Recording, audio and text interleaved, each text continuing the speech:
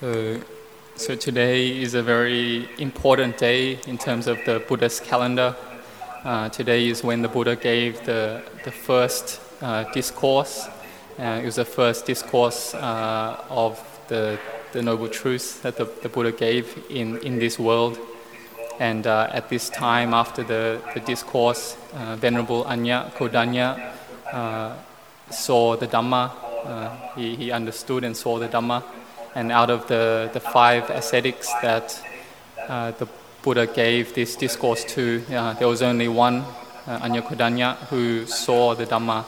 And so this day we celebrate as Asalaha Puja. So the Buddha gave the teaching on Asalaha Puja Day.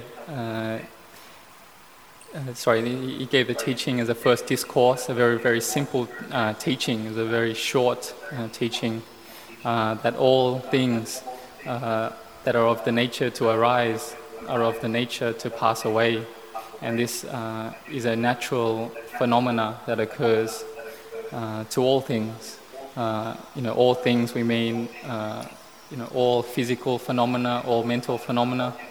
So the physical phenomena such as all the things and objects around us, but also our own bodies, they're also of the nature to arise, stay a while and pass away according to nature.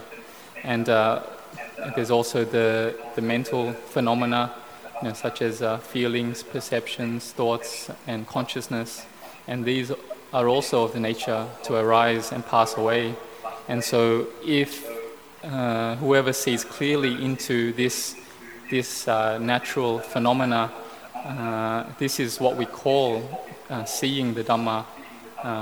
This is really just seeing impermanence, really seeing impermanence. So the Buddha followed by teaching that this path of happiness or pleasure and the path of suffering and mortification, these are not the right paths to follow, to see the Dhamma. And these provide us with no peace within the mind.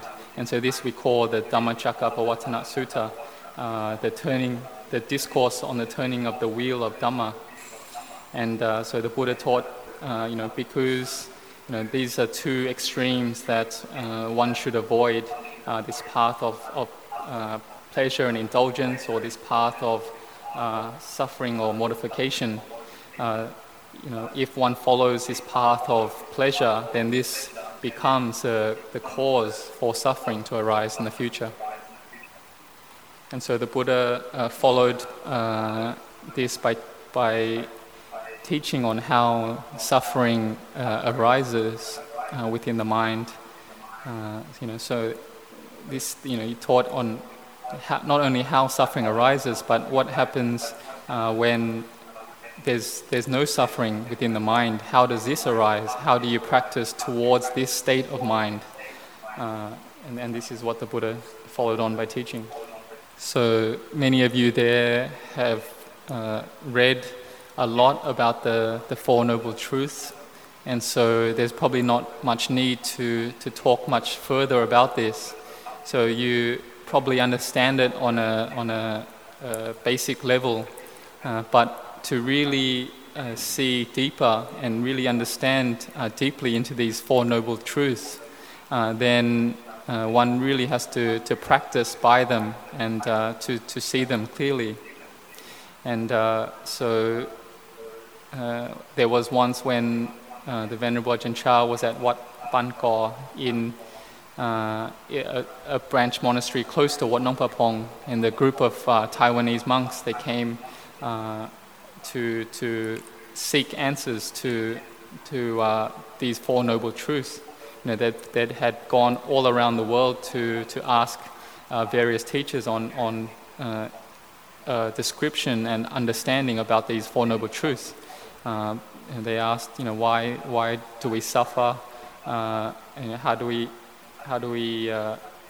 what do we get after we practice? And how do we get to this end of suffering? So instead of answering by an explanation, the Venerable Ajahn Chah, he answered back with a question or with questions. Why do you eat? What do you get after you eat, after you finish eating? And then how do you eat? And these simple questions, after they had heard them, they were very impressed, and they found that they could really understand what the Four Noble Truths were about. So this question of why do you eat, that the Venerable Ajahn Chah answered. Why do we? Why do we want to get beyond suffering? This is because we have to see that this body is of the nature of to be suffering. For instance, we can look at how come we get hungry. Why do we have to keep getting hungry and then finding food to eat or drink, and then we have to keep resting the body. And this is what this body is. It's a khanda, we call, and this is of the nature to be suffering. And so the cause of this suffering is it arises from our attachments. Whatever we attach to, this causes suffering to arise. And so whatever we attach to, we think that it's something good, it's something that gives us happiness. But really, if we're not careful with these things that we have or that we become attached to, then this becomes the cause for suffering to arise. So today is the day when the Buddha taught these 5 ascetics in the Deer Park, and these 5 ascetics, they had the Venerable Anyat Kodanya as their leader of that group. And these 5 ascetics, they had been following the Buddha for 6 long years in the hope that if the Buddha attained to see the Dhamma, then he would teach them after. And so this was a time when the Buddha was practicing the practices of mortification of the body. After they saw that the Buddha had renounced these practices, they left him in search of their own path. And after the Buddha had seen the Dhamma, he had seen these Four Noble Truths. The Buddha walked from Gaya to Varanasi, or to Saranath, and this is where he met the 5 ascetics. And so if we ask the question, why these 5 ascetics, why them? This was because these 5 ascetics, and especially Venerable Anyat Kodanya, they had not only practiced within this lifetime to see the Dhamma, but they had been practicing for many, many lifetimes already with the determination that they could be the first to hear the teaching of the Dhamma from the Buddha, from the fully enlightened Buddha. And so, this is why after just a short teaching, they could understand the Dhamma, and the others followed very soon after in their attainments of the Dhamma. These days, in this, there's many people that hear the Dhamma these days. They may have heard the Dhamma more than 100 times, but how come, you haven't yet seen the Dhamma? This is because our spiritual faculties or our paramitas, they're just not fully developed yet. We're just not there yet. And so we have to keep developing faith in the Buddha Dhamma Sangha, developing more effort in the practice, developing more mindfulness throughout the day, developing our concentration, to be firm, to have peace in the mind, and slowly wisdom will follow and will develop. And so when these the path factors or magga, when this is fully developed, or when magga is full, then then we'll find that seeing the Dhamma is actually very easy. Do any of you had the thought that, hey, how come we practice so much but we haven't seen the Dhamma yet? Have any of you had this thought before? Anyone has a good answer? So those of you that are secretly smiling, maybe you've thought about this already. It's very good to see that all of you are putting forth effort in your practice. I give my anumodana or my blessings for all the effort that you've been putting in your practice, for all the faith that you've developed to the Buddha, Dhamma, Sangha. It's very good to see that even in another country, in Singapore, that many of you are very intent to practice this Dhamma. And so this Dhamma that you're practicing by, you develop it through, listening to the Dhamma as you're doing now, by chanting the recollections of the Buddha, Dhamma, Sangha, by developing mindfulness around your activities throughout the day, especially trying to meditate and practicing mindfulness in a more focused way by watching the in and out breath. And so even when you're listening to the Dhamma, there may be times when you don't really understand what is being said, but that's okay. You can just develop mindfulness over the in and out breath, and you may find that just by listening in this way and practicing mindfulness, even though you don't understand, your mind becomes very peaceful. And this is a way that you're paying homage to the Buddha, Dhamma, Sangha. So, therefore, many of you have practiced a lot already, but the Buddha summarized these teachings in something very simple for us to practice by. This teaching that all things are of the nature to arise and pass away. Just by knowing this truth, by seeing clearly into this truth, this is something that will give us a lot of happiness. And so, we may have different feelings of pleasure or happiness arise in the mind. We have to see these things as not sure. When we have feelings of suffering or sadness, we also have to see these things as something that's not sure, that's not lasting.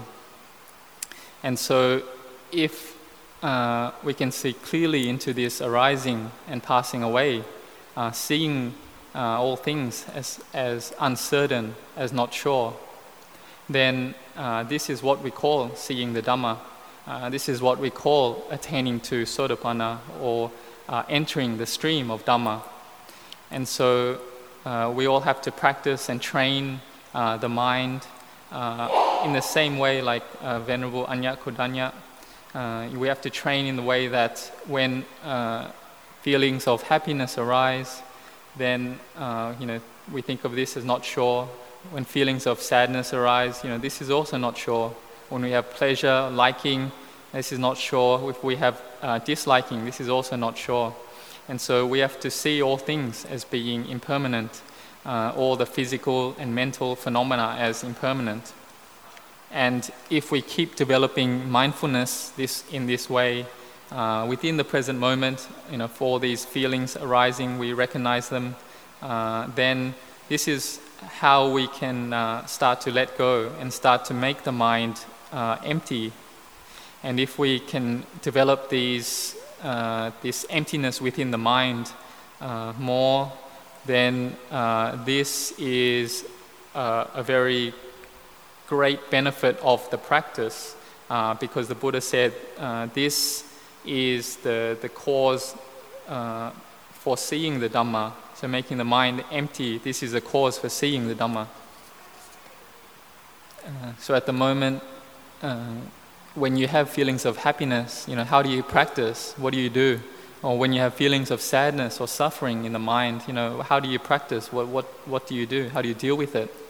I ask this question because when you go about your daily activities, for instance, going to work, you have a lot of emotions, a lot of mental objects, or a lot of things that are constantly entering the mind. And there's a lot of things that are entering the mind, but when we have very little mindfulness, very little concentration, and very little wisdom, then it becomes very difficult. We keep receiving things from the outside, but we can't let go of them. And so in the beginning, we have to practice developing a lot of patience, a lot of endurance. When we have these things entering the mind that bring us unease or suffering, and so we have to practice by developing our chanting, doing our meditation, and really trying to develop a lot of mindfulness throughout the day. This is very important. And so, what do you do when you have feelings of happiness or suffering? How do you deal with it? What do you do when you have these feelings of happiness or sadness?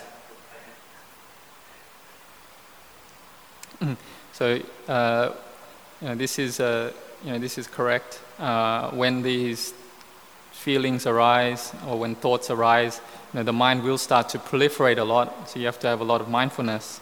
But sometimes often it's difficult to maintain mindfulness in those states. So you can bring the mind back to a meditation mantra such as Bhutto, or develop mindfulness over the in and out breath. And this is the way that you develop concentration. So, if the mind proliferates too much, it's a sign that there isn't enough concentration, and so you should come back to your meditation object. So, does anyone have any questions, Dhamma questions they want to ask?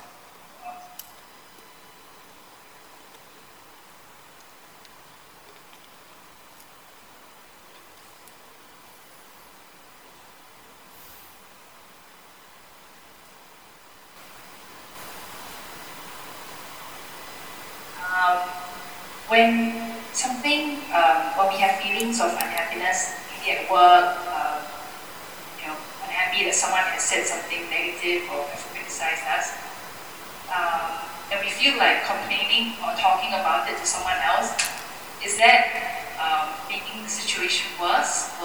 Is that more harmful for the mind because we are talking about it, thinking about it? Or should we just come back to the breath and try to not talk about it?